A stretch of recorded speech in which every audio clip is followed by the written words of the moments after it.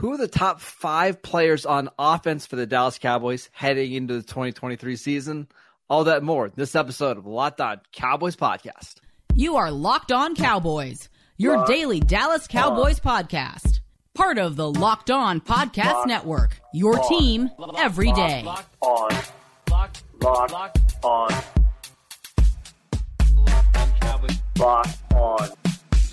Cowboys. Welcome back to the Locked On Cowboys podcast, part of the Locked On Podcast Network, your team every day. We'd like to thank you for making us your first listen of the day. This episode is brought to you by FanDuel Sportsbook, the official sportsbook of the NFL. Make every moment more. Visit FanDuel.com/LockedOn today to get started.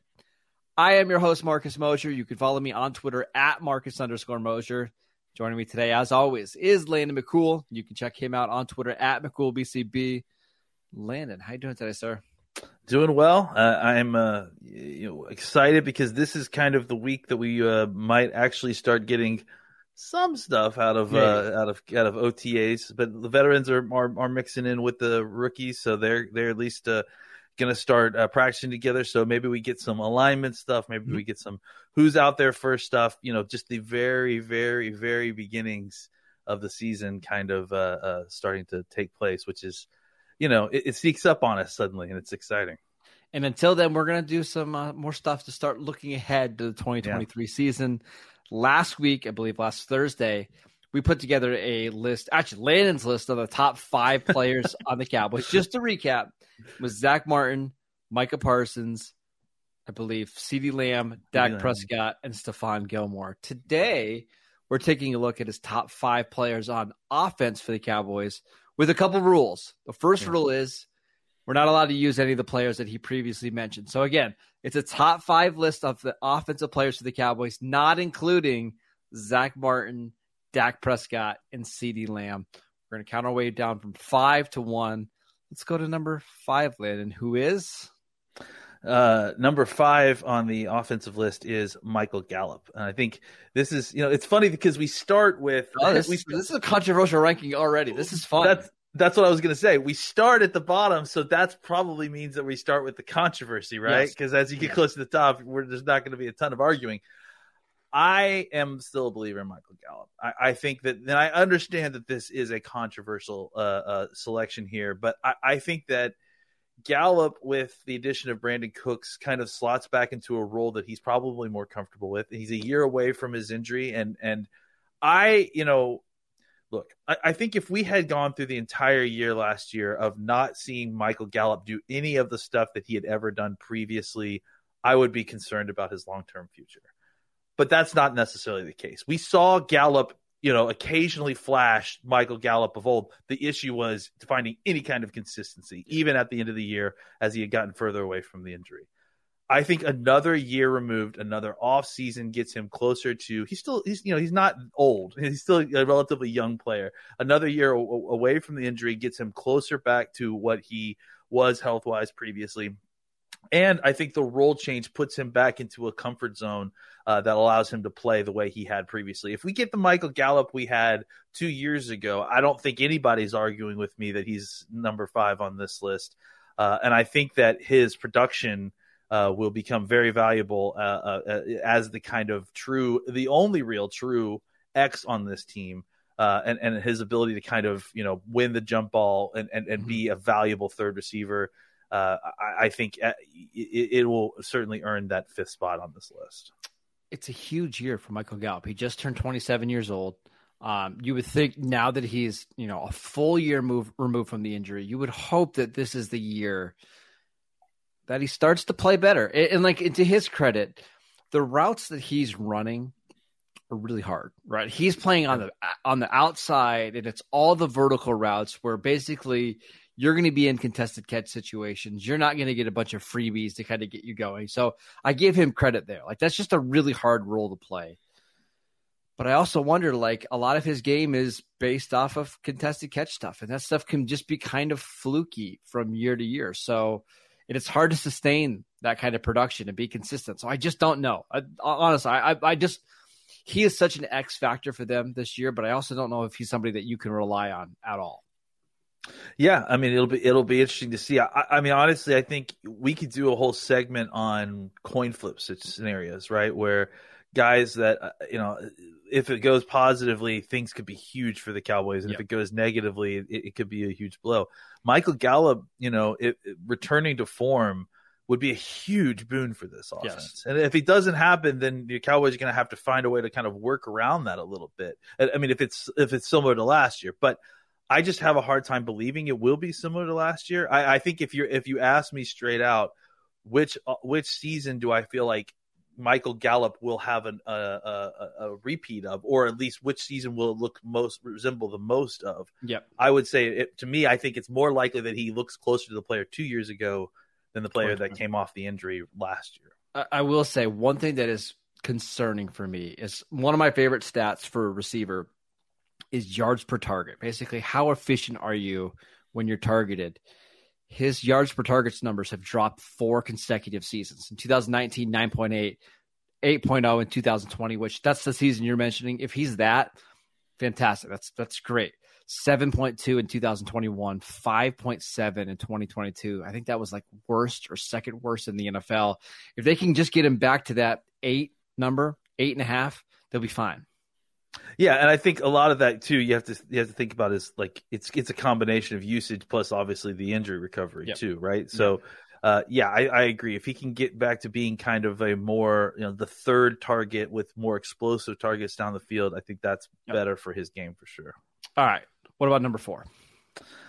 For number 4, again, the bottom is the toughest spot, right? Like I think for number 4, I put Tyler Smith.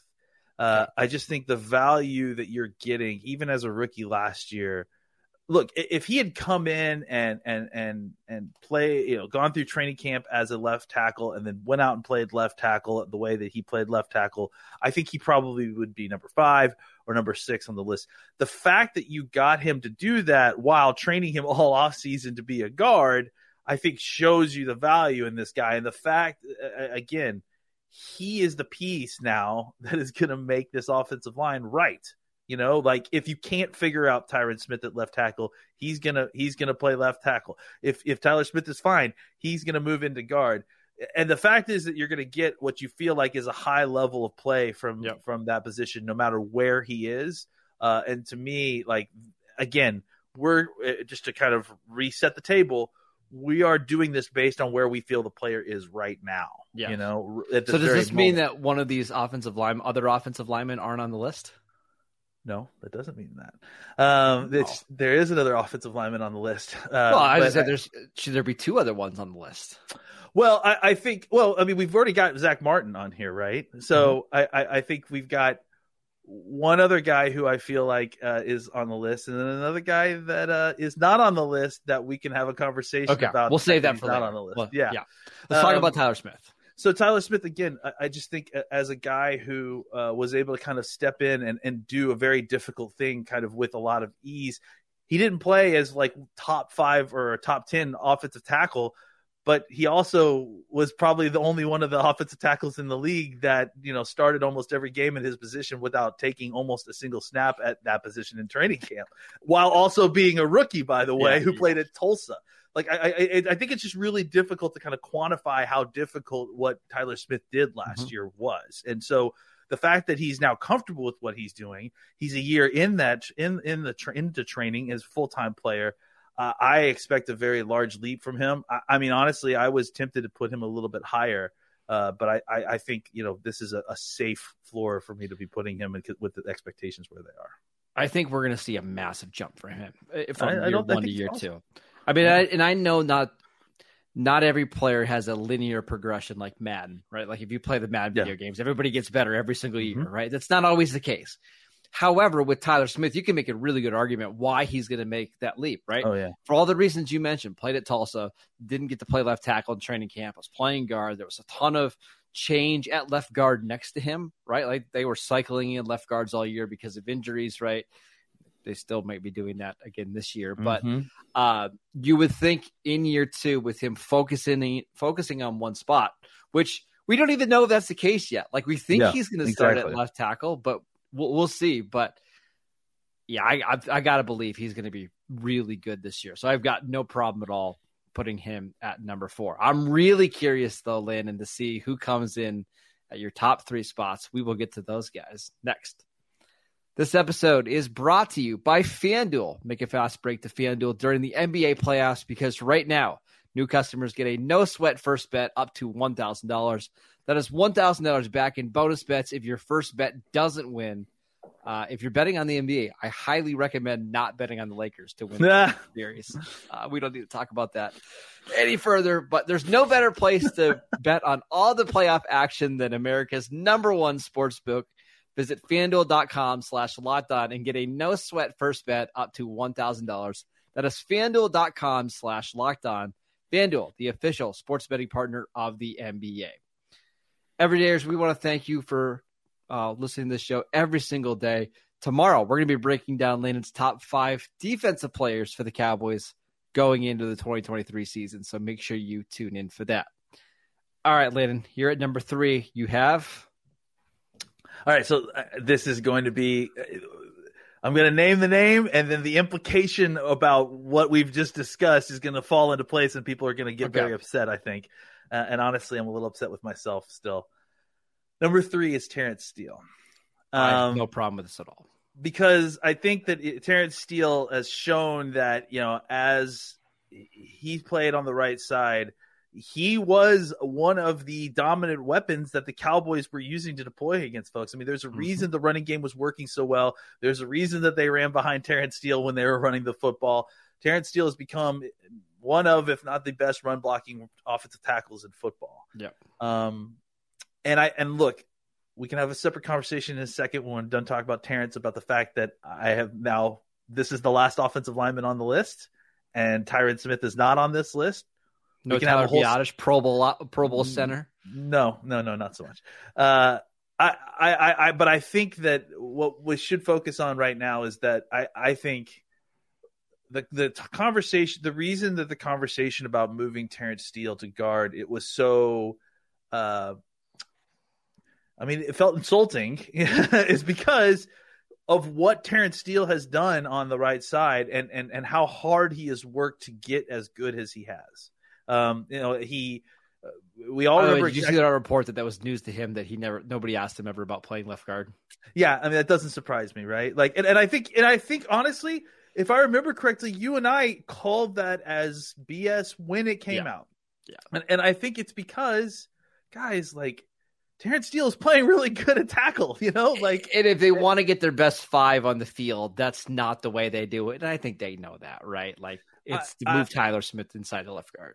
And I think this also ties into the conversation about Tyron Smith, right? Is that we all just need to recognize the fact that Tyron Smith is still playing decent football when he's playing, but he's not Tyron Smith of 4 years ago. He's not the all-pro Tyler. Yeah, he's not physically dominating guys the way he was. He's better than average for sure. But let me ask you a question. Do you think? Yeah. Well, we never even really saw him play left tackle last year, so it's even hard to say that. Yeah. But do you think he's a better left tackle right now than Tyler Smith is? I think that there's a conversation, and I think the fact that that's a conversation versus a, Hall of Fame left tackle. I think he's in a conversation for potentially wearing the gold jacket after he's done. And a rookie tackle just shows you kind of where both of these folks are in their career. Here's what I would, not to interrupt, but I would say 2021 Tyron was better than 22 Tyler Smith. The problem is the arrows are exactly in the wrong direction. It's just like the Stephon Gilmore, Trayvon Diggs conversation that we'll have tomorrow, honestly, is that, they're crossing like ships in the night, but one's pointed one way and one's pointed the other way, right? Yeah. So I think that, look, I just, and again, what are we doing here? We're not talking about Terrence Steele. We're talking about Tyron Smith again. Let's get back to Terrence Steele. That's the problem, right? Yeah. That's the issue, is that this is not about Tyron Smith. This is about how good Terrence Steele is, right? Yes. He needs to clean some things as a pass protector. That's where the issue is that they still need to get him better as a pass protector, because he's average to below average at that spot, and you can't have that as a tackle. But he's so dominant as a run blocker that he's a weapon on this team to the point where, again, I had to go back and forth a little bit between the Tyler Smith and the Terrence Steele issue, but I just came back to the fact that, honestly, when the Cowboys had their druthers about how they wanted to attack teams, they attacked teams by running the football behind Terrence Steele, and that's honestly throughout the season when he was healthy, that was maybe the most effective way that they were able to move the football. Yeah, and the injury is the only thing that clouds things here a little bit, right? Because if you're just basing it off play last year, it wasn't comparable between who was the better tackle for the Cowboys. And they showed you that because they ran to the right all the time last year because it was so successful. But I agree. I think Terrence Steele had to be on this list. 3 feels about right. I also saw a report today that Terrence Steele is ahead of schedule. They expect him to be ready for training camp.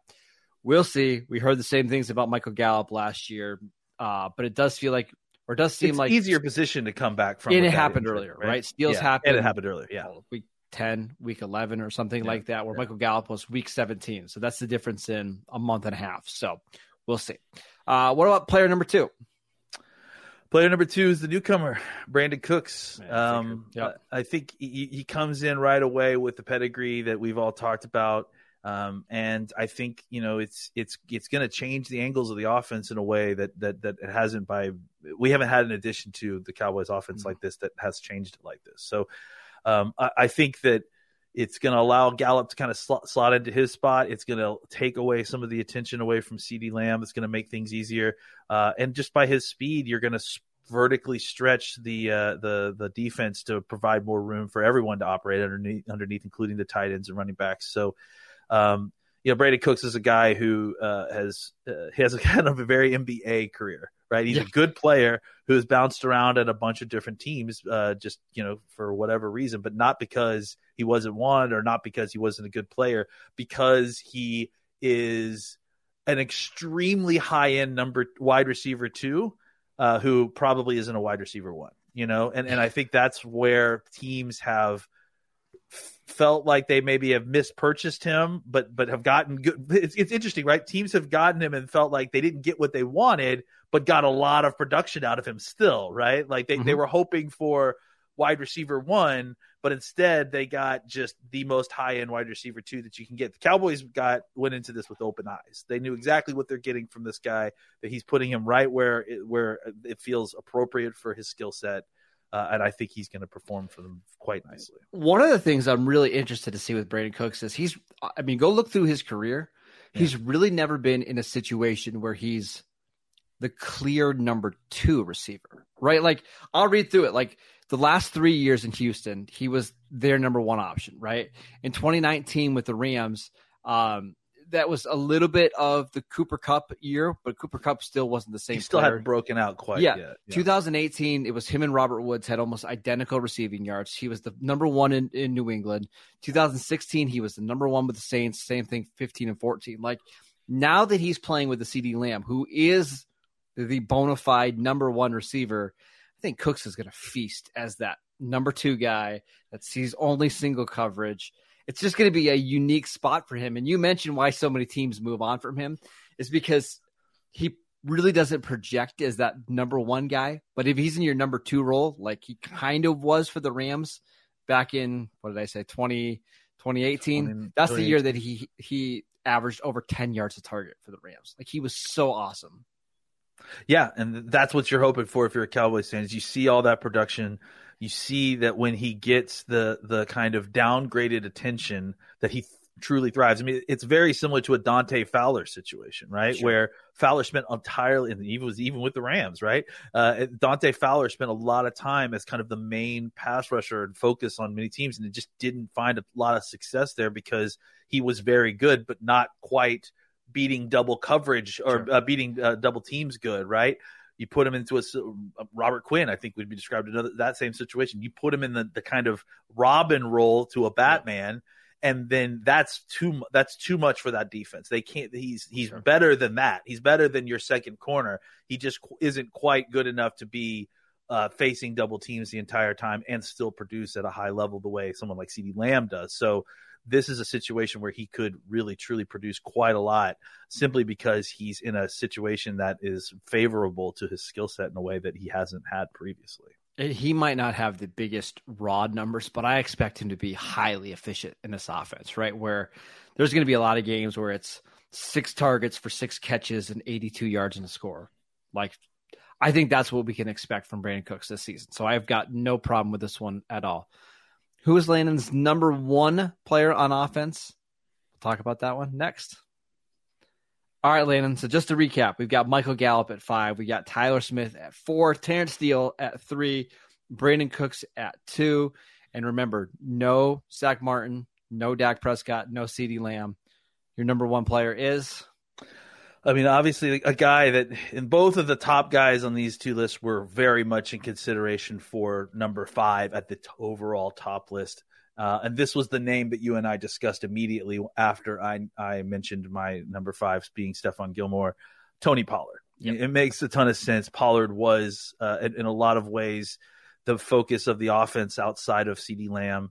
And at times, maybe even more, as much as the focus of the offense as CeeDee Lamb.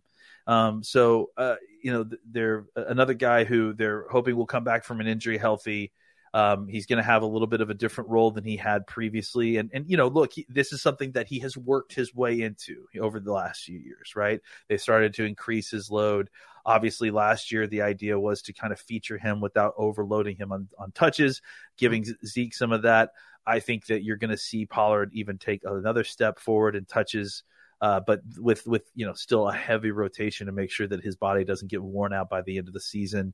But this is a guy that has shown to be an explosive playmaking running back with the ball in his hands. He's dangerous. And when the Cowboys were lacking for big plays in the past game, a lot of times you're seeing that they were able to kind of hand the ball off to Tony Pollard and produce huge runs because he's just so dynamic and was able to catch a corner, beat a guy in the open field and suddenly would be gone. So having him back and healthy, I think he's going to be obviously again be a major focus in this offense. And potentially looking for another Pro Bowl, maybe all pro season if he is able to kind of continue the production even with more touches and coming off an injury. I'm really curious to see how much more his role grows. So last year he had 232 touches, which is by far the most he's ever had. But if you compare that to like other players that are his size and kind of play in a similar fashion, like I look at somebody like Alvin Kamara, right? Yeah. Alvin Kamara has never had a season with over 250 carries. The most he ever had was 240. And in the first 4 years of his career, he averaged 170 carries, a season, but he caught 81 passes. Maybe we'll see something like that where, you're still at 260 to 270 touches, but there's just not a ton more rushing production because they try to keep him fresh in the passing game. Yeah. I won't be surprised if that happens with Pollard, but I mean, by every metric, this should be Pollard's most productive season. Like he is going to get he's going to get a ton of touches.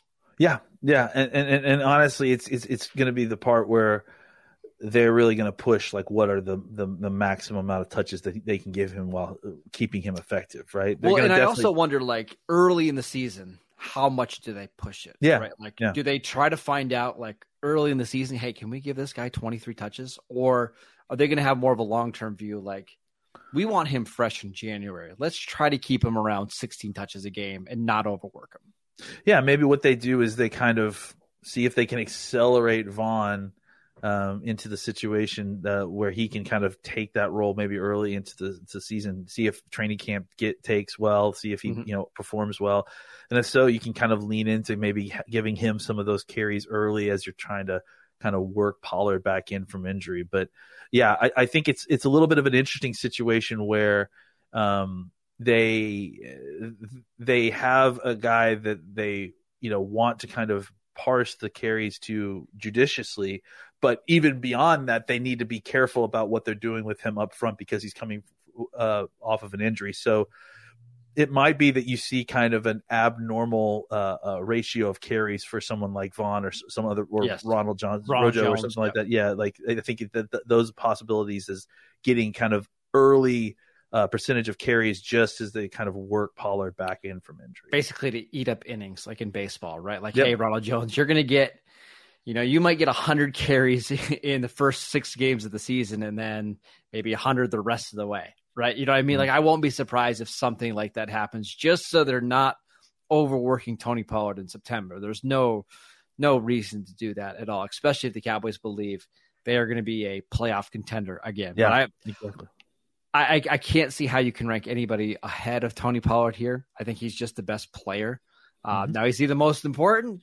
That's a conversation for a different day that we're not going to get into, Landon. But your final rankings here: Michael Gallup at 5, Tyler Smith at 4, Terrence Steele at 3, Brandon Cooks at 2, and at number 1, Tony Pollard. And honestly, I think I agree with every single one of them. The only guy that we talked about a little bit was Tyron Smith, but it's really hard to rank Tyler Smith. You know what it is that it's just weird. It's just weird to have a list like this and not have him on it. And really because we've been doing stuff like this for the entirety of his career. Right. And he's always been on that list. Number 1 or number 2, right? Yeah. Every year. And so he's just kind of reached the point in his career where he's not the best player on the team. He's not even the top 10 players not maybe top 10, but not on this list of 8. He's not even the top 2 tackle on his team right now. Yeah, and that's weird. You know what? It's okay. That doesn't mean that he's not a useful player or a starter level player. I think he is both of those things, and I think there's still a chance that he comes in and gives you very good snaps. For the majority of the season. That's the other thing too that I feel like we speak too much is that Tyron played I think majority of the games last year. So despite having a long-term injury, once he came back, he played every snap, right? Yeah. So there is usefulness here. It's not like he's only playing 2 games a season. You just have to plan for that other time. Well, in 2021, I think he played 13 games, I believe. I don't have the numbers in front of me, which, again, I know you're missing 4 games, but to play 13 games plus a playoff game means that you did play a majority of the season. So we'll see. Always crossing our fingers with Tyron Smith because you just never know. All right, that is it for today's show. We want to thank you guys for tuning in. As always, you can download the podcast wherever you get your podcast. We are free and available on all platforms. Make sure you guys tune in for tomorrow's show as Landon ranks his top 5 defensive players minus Micah Parsons and Stephon Gilmore. That list is going to be wild because it is going to be a little wild. Talent is just ridiculous. It really was hard, honestly. Yeah. So go follow Landon on Twitter at McCoolBCB. I'm at Marcus_Mosier, and we'll see you guys next time.